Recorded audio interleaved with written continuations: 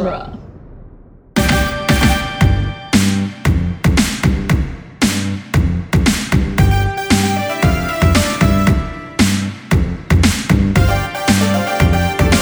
Welcome, everyone, to Teenage Mutant Ninja Turtles Minute, the daily podcast where we are watching the 1990 live-action Turtles movie, one cricket playing minute at a time.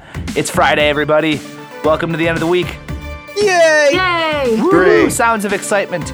I'm Scott Tofty, and with me again are our fantastic co-hosts, Chris, Rachel, and Adam. Hi, everybody. And Bodacious. for the last time, our fearless leader, our producer, Mr. Scott Corelli, is with us. Hello. This has been a lot of fun. I'm sad to go, but hopefully you'll have me back if you do another one of these. You know what? We'll keep a chair open for you. Anytime you wanna jump in, just let us know, and we'll get you in here. So we are on minute 15 here on week number 3 on our Friday show, and this minute starts with Casey Jones telling us that he just scored 6 runs, and it ends with Splinter very precariously lighting a candle. So I did a little bit of research trying to figure out what it takes to score 6 runs in a game of cricket, and it turns out that if the batsman hits the ball in a way that the fielders fail to stop it from reaching the end of the field, you normally get 4 runs. I guess that's kind of like a home run equivalent. But if the ball flies directly over the boundary without touching the ground, the batsman gets 6 runs instead of 4. So I'm assuming that this arcing shot that Casey Jones sends Raphael on is the equivalent of a home run. I guess this is more of a home run. The ball being his round head. I'm just hung up on batsman. Yes. Can we talk about, there's a rule in here on the wiki page that says, okay, so this is called a bye, right? B-Y-E, bye. If the batsman fails to hit the ball, the batsman may scamper off for a run. The ball is at a considerate distance This from is the the most opposing British player. thing I've ever heard in my entire life. I know. Scamper. In cricket practice, do they have scamper drills? Do they break for tea in the middle of each inning? Instead of orange Call it an slices, inning? it's tea and crumpets. The coach is really digging into this guy. He's like, your Crumpet scampering is slices. just the worst I've ever seen. Yeah, cricket. Your scampering could rather be better, couldn't it, George?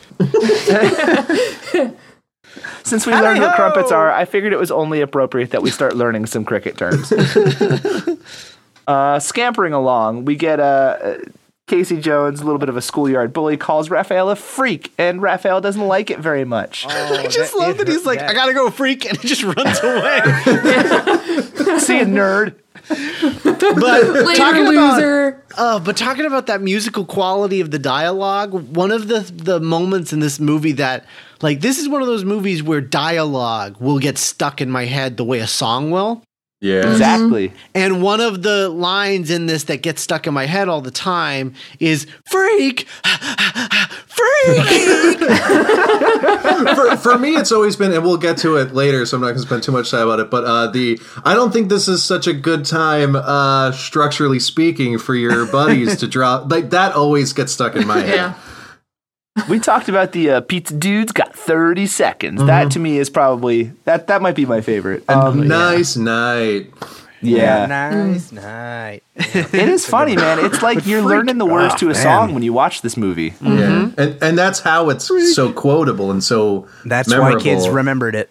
Yeah, we talked about that a couple minutes ago about some of our favorite movies that have that same kind of quality. I brought up Wayne's World, and I don't remember what you guys brought up, but we definitely we sourced a lot is a of big one. Ghostbusters. That's right, where the dialogue is just it's so melodic that it's like it's an earworm. You can't get it out of your head the same way that you can't get a Rick Astley song out of your head. Yeah, that's right. That's the second time we brought up Rick Astley on this show. The first Star Wars movie's like that too, I think.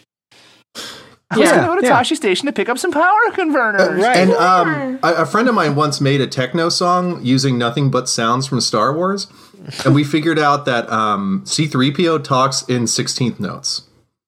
Like almost perfectly talks in 16th notes. Like, let the Wookiee win. Oh, wow. I need to start listening to more Star Wars Minute. I wonder if they ever bring up anything like that. That's super interesting for me as a musician. Like, I want to go back and watch that movie again and like meter out. Didn't he side note, didn't he also compose a song of the Star Wars theme with Tim Allen? Yes. Sounds? We can put that in the episode notes if you're really interesting, but it's amazing. Yeah, You it's most pretty cool. certainly will. Although that hinges on if YTMND is still around. But, that I Yeah. don't know. I will check. It's the whole freak thing to me is such a Marty McFly experience. It's like Biff calling him chicken. a little bit, except with a little more pathos. You know, I mean, pathos, whatever. He definitely feels it, and like Raph is the one who's like the most.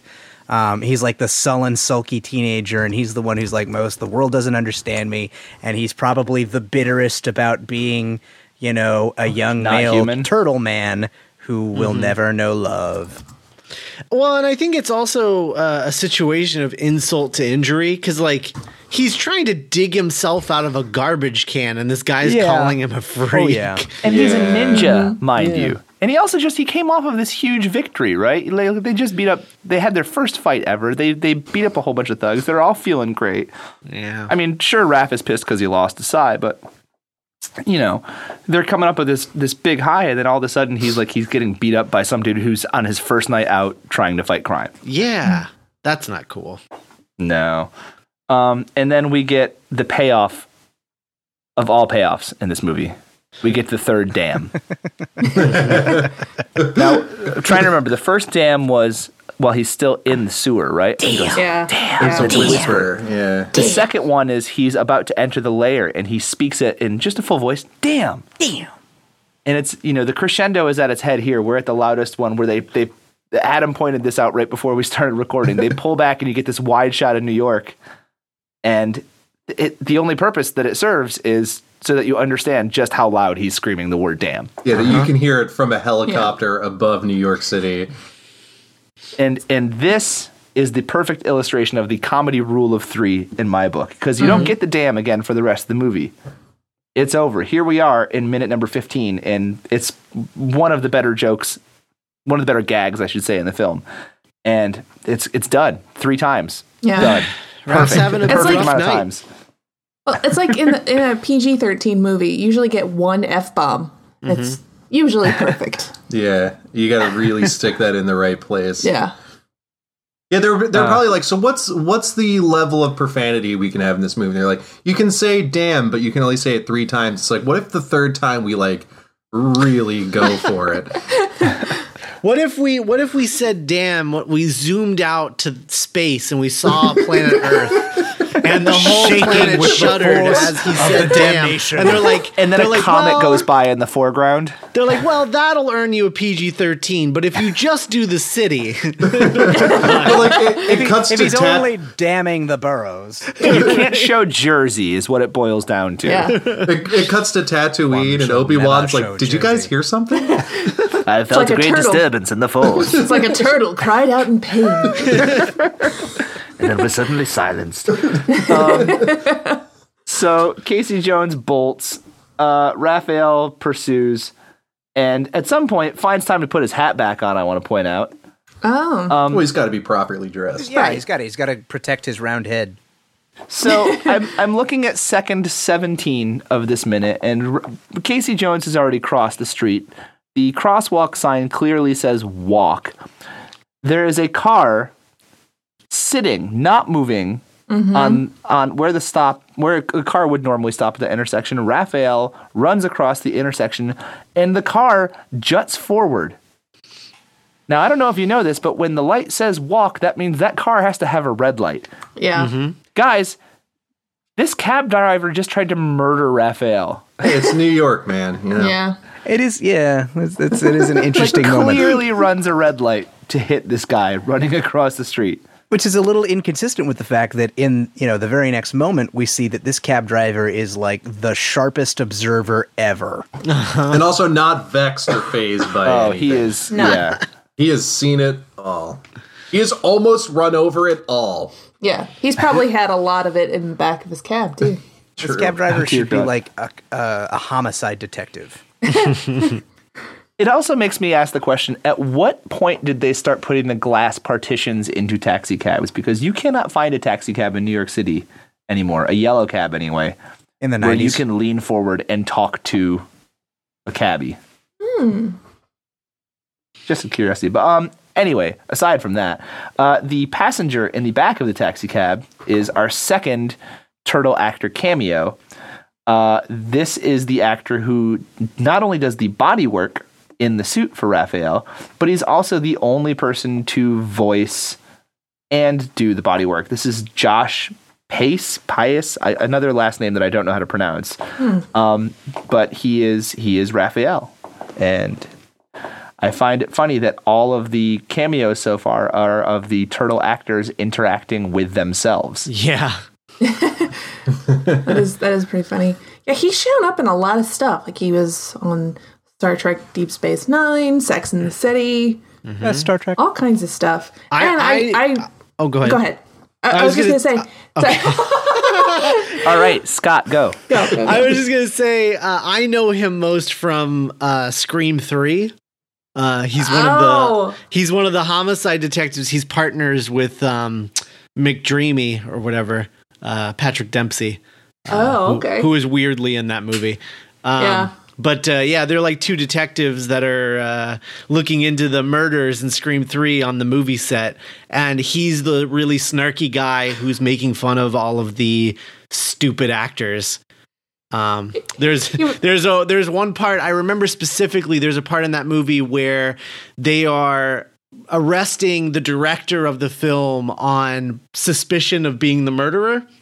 And he's like, this is the part of the movie where you come into the station and answer questions. And it's like this really like condescending thing where he's arresting the director and making fun of him for being like a Hollywood snob. So yeah, every time I see this, that's what I think of, is that super condescending guy. And I just, in my head canon, it's the same person, but he's also been in a TV movie called Porn and Chicken. Whoa. Yeah. Oh, Comedy Central, yeah. Oh, okay. That sounds super interesting. I don't remember that movie much at all, but I do remember like one bit where they have like a porn star come in to do like a sort of talk with all the kids, and her one bit of advice was, remember, don't use lube, use spit. And that was it. That's all I remember from Porn and Chicken. Gross. You're welcome. But then he was on The Sopranos, so I guess his life turned around. Yeah, he's been on Ray Donovan for like 3 seasons now, so he was on He's doing all right. Yeah. You know, we've talked about it before, but it seems like everyone that has a part in this movie has just continued working steadily. Like no one's really gotten huge. Yeah. But everyone's been like working steadily, and it's still working. We talked about when the credits were rolling. Right? Except Danny. Corey. Danny doesn't. Well, Corey's been doing something. Corey's had plenty. he had, what was that show on VH1? The Surreal Life? Well, he's got an album out now. Oh, yeah. Remember, I was like, I'm going to download his album. I'm going to like really give it a listen. I got like 4 measures in, and I was like, I can't do this. I just can't. Nope. Side note about Corey Feldman. A number of years ago, the first time he tried to be a music star, he was on Preston and Steve morning show. That's our local morning show. And Gotcha. they thought it would be really funny to tell Corey that the album was awesome. It was like a mean joke that they played on Corey. They were like, this is so great. It like sounds like the Beatles, and Corey, this is so good. And he was like, oh yeah, thanks man. That's awesome. And then when they hung up on him, they laughed and laughed because they were playing a mean trick on Corey Feldman. Behind every bad project, That makes me feel bad. Yeah. He probably doesn't deserve that. No. Behind every bad Can't say for project, certain, there's someone who said it was a good idea who probably should have been like, dude. There's Find probably something a lot else of to people do. because it probably made somebody some money, if not just him, somebody else. But yeah, like the guy that plays Charles is still working. Judith Hogue is still working steadily. Pretty much everyone except the guy that plays Danny has sort of stayed in the industry and continued to work. The guy that plays the police chief. It's weird that Josh Pace didn't come back for any of the sequels to play Raphael. Yeah, noticeably, this is a different guy. Like, I think Leonardo might be the same, and Michelangelo was, I think, always the same through all three films. Donatello obviously changed for the second one, but Corey Feldman came back for the third one. But yeah, Raphael, totally different actor. Yeah, that's a bummer. Well, and I also, I mean, it probably has more to do with the fact that he was claustrophobic. Because not only was he claustrophobic, but like when he would have freakouts inside the costume, they couldn't take it off of him fast because without tearing up the costume. So he was just flipping out for like 10 minutes as they removed the head from his thing. Yeah. That's so like a living nightmare. Yeah. So that's probably why he didn't come back. Makes sense. You're a claustrophobic. Yeah. I never even looked at another guy before. So that's another episode. I am sad though that they didn't just replace him in the costume and then have him come back and do the voice. Right. Yeah. No, well, maybe he got freaked out in the voice actor booth too. Yeah, it's true. I'm not seeing a lot of voice work after this. You might be onto something. We don't know how claustrophobic he is. He might live outside for all we know. I only shoot on location outdoor movies. But yeah, I can't imagine being stuck in that suit and like having like some kind of anxiety attack and just like like the guy who played C-3PO was in that costume just like all the time. Like there's a famous shot of him like smoking, someone like holding a cigarette through the little mouth hole so he could smoke. Like that's terrifying to me. Well, and they'd lean him on the backboard so he didn't have to put all his weight.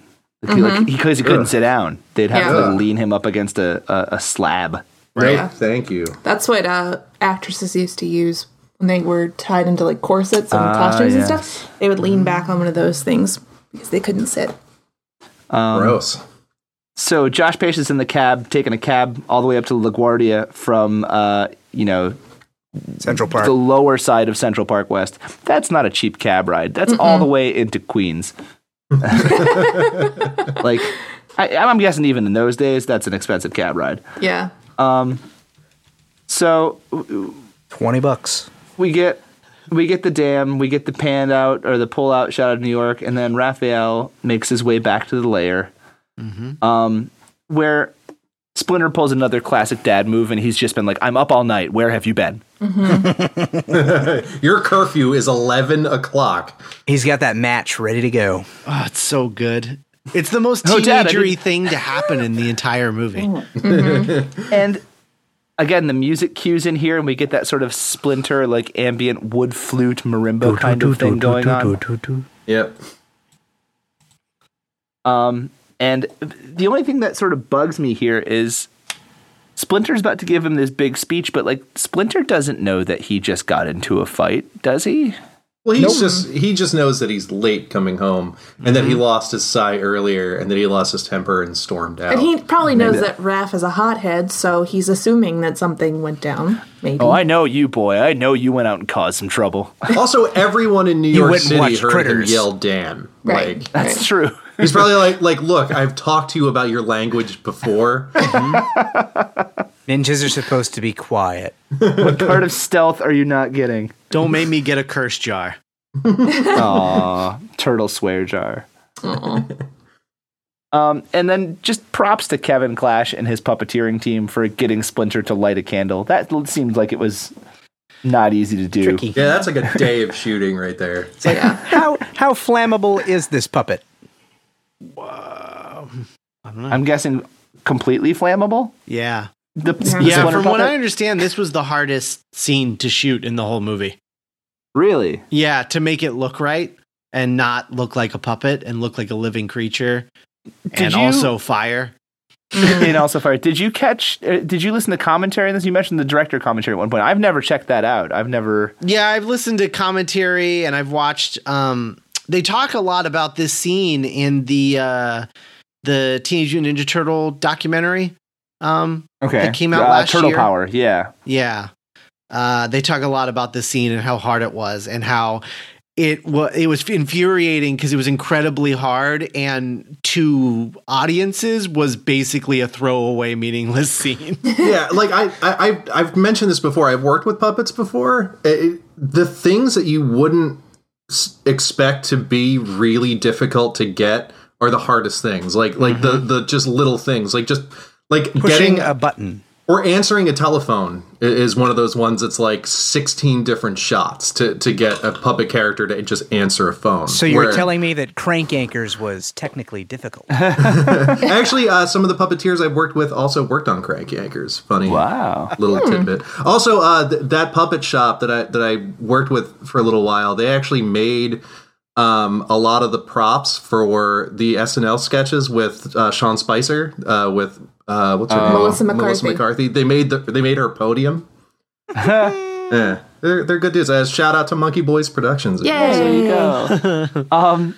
I've said it before and I'll say it again. This movie has no business being as good as it is. The fact that they spent the time to get a shot like that, and it is such a throwaway little shot, but it like every single.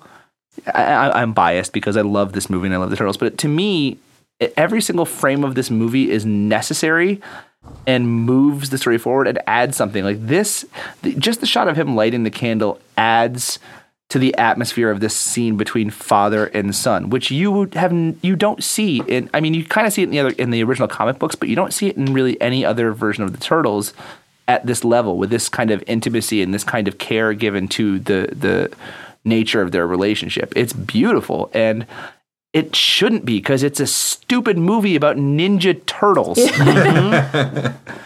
Yeah. It's just great. I'm gonna go cry now because it's so beautiful. It's a miracle, this movie. It's crazy that it exists in the way that it does. It's pretty unbelievable. Well, and then when you look at like the insane drop in quality from 1 to 2. Mm-hmm. Yeah. I mean, it's a ridiculously steep drop. Are you telling me Ernie Reyes Jr. isn't amazing? Oh, he's in this movie. Yeah. Which one is he? He's Donatello's fight double. Right. But as the cartoon becomes more culturally popular and they shift their intentions more towards the younger audience and to be more like the cartoon, that's where the drop in quality happens. Though I will say, I will stand by. If you guys do Secret of the Ooze, give me anything with David Warner because that guy is amazing. He's amazing in that movie. And he makes that movie legit. He really does. Yeah. Without him, that whole movie wouldn't even hold together at all. No. I do really like Secret of the Ooze. I'm going to throw that out there.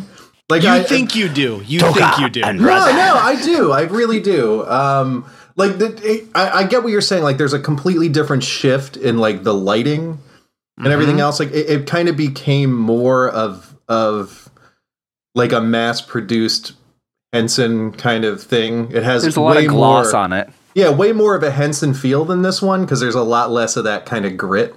But I don't know. There's something about it I've always really liked because we really get into the origin of the Turtles in that one. I have not watched the second one since I was a small child, and I am willing to bet that it does not hold up. Also, they have that cool like subway station layer and stuff. Plus, it's cool and all, but Plus, the whole. Go ahead, Rachel. Go Ninja, go. Yeah. Yeah. It seemed like, without getting too much into it, because I don't want to, take away potential fodder for future podcasts, but it seemed like the entire premise of the second one was, let's just make it cooler. Let's make everything cool. Speaking as somebody who dropped money into a G.I. Joe box set and sat down to watch it all, nostalgia can have a serious effect on your understanding of quality. Well, let me ask you guys this. One detail about Secret of the Ooze that everyone always forgets. Do you remember the fact that never, not once in the entire movie, do they use their weapons? Never. Not once. Oh, weird. Because they're not allowed to because parents complained about this one. So that's why in the beginning of the movie, in the mall scene, Michelangelo uses like sausages as nunchucks. Yeah. Wow. And a yo-yo. But it has more of that, like, a ninja can really use his surroundings as a weapon. That's kind true. of. That is generous of you, sir. I'm trying, man. I read an article about our generation and millennials in general, how we have such nostalgia for terrible things. Like Space Jam? Like Space Jam. Don't you dare. They're re-releasing the Space Jam soundtrack on vinyl, for Record Store Day this year. Well, to be fair, Rachel- that soundtrack is a gift. That soundtrack is amazing. Basketball Jones. Yeah. Every sixth grade dance ever. Just in general, like we had great love for these things as kids, and we're like, oh, that movie was so great. And then we watch it with our adult eyes and realize, oh, it's actually really bad. We're also sort of one of those generations where the media that we grew up with, we still had constant access to. True. Yeah. I think, to be fair, previous generations would have found the same sort of situation if they had been able to Netflix whatever it is they watched as kids. Yeah.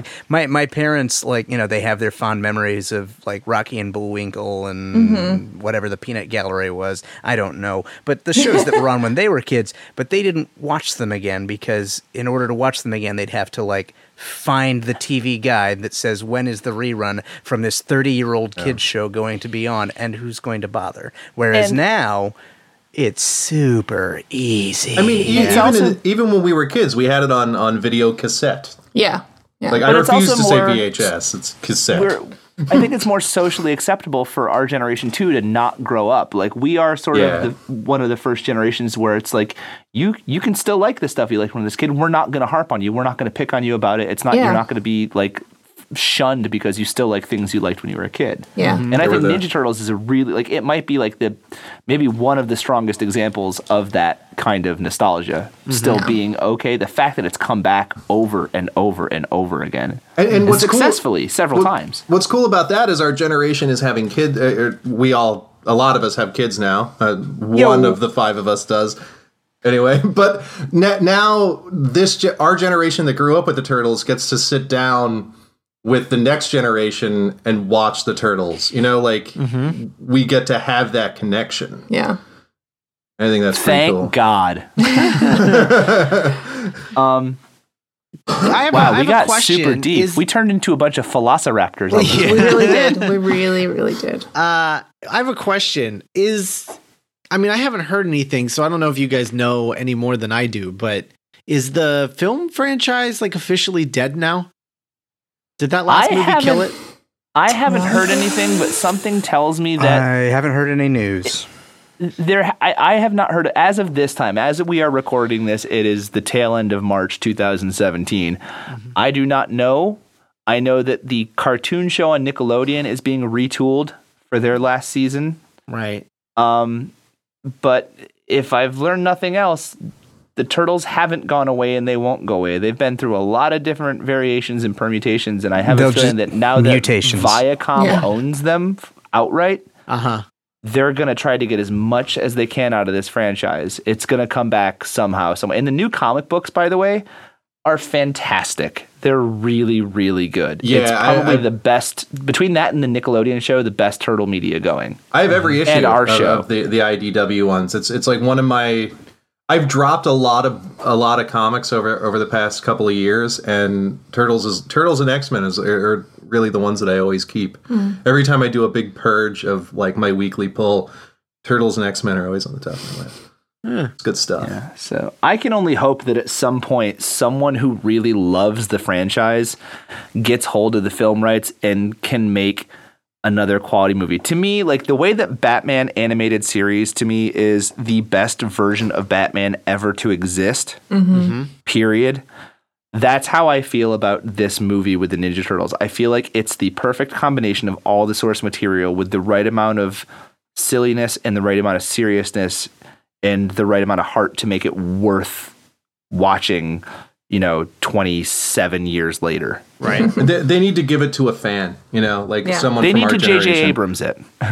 Well, they need to give it to a fan, and then they need to make what's his face stay as far away from it as possible. Michael Bay. Michael Bay, yeah. And his explosion switch. Yeah, because he doesn't care about this franchise. Why are you letting him? He doesn't care about the Transformers. Michael and somehow Bay cares he's made for 5 nothing. of them. I'll say this for the newest movies. I went into the first one expecting the worst, and I ended up buying it. Like the first Michael Bay movie, it was bad. Don't get me wrong, but I could separate it enough from all the other versions of Turtles and saying, okay, this is one interpretation of it that I can enjoy it. The second one, I need to see it again, but I did not enjoy it as much. And I will say I have to give credit where credit is due. I don't normally like Megan Fox. I thought she did a respectable job for the material she was given in that role, and I would definitely say she's one of the better parts of those movies. And I'm not saying that as someone who's looking at eye candy. I actually was impressed with the work she did, given the crap that she had to work with. Mm-hmm. Also, what's his name? Job from Arrested Development was pretty good. And, what's his name? Vern. Will Arnett. He was the best of. He was the best. He's good in everything. Either of them. Yeah. Yeah, he was great. Yeah. All right. Well, I think we can wrap up minute 15 here. All right. Yep. And we'll wrap up our time with you, Mr. Corelli. Thank you for joining us again here on Ninja Turtles Minute. Absolutely. I'll be back for David Warner Minute. Yes. There we go. David. Oh, my God. There's a podcast, just David Warner movies. For the guys here and the girls here at Teenage Mutant Ninja Turtles Minute, we bid you adieu, and we will see you next week when we're getting into minute number 16. Bye, everybody. Bye. Bye. Cowabunga!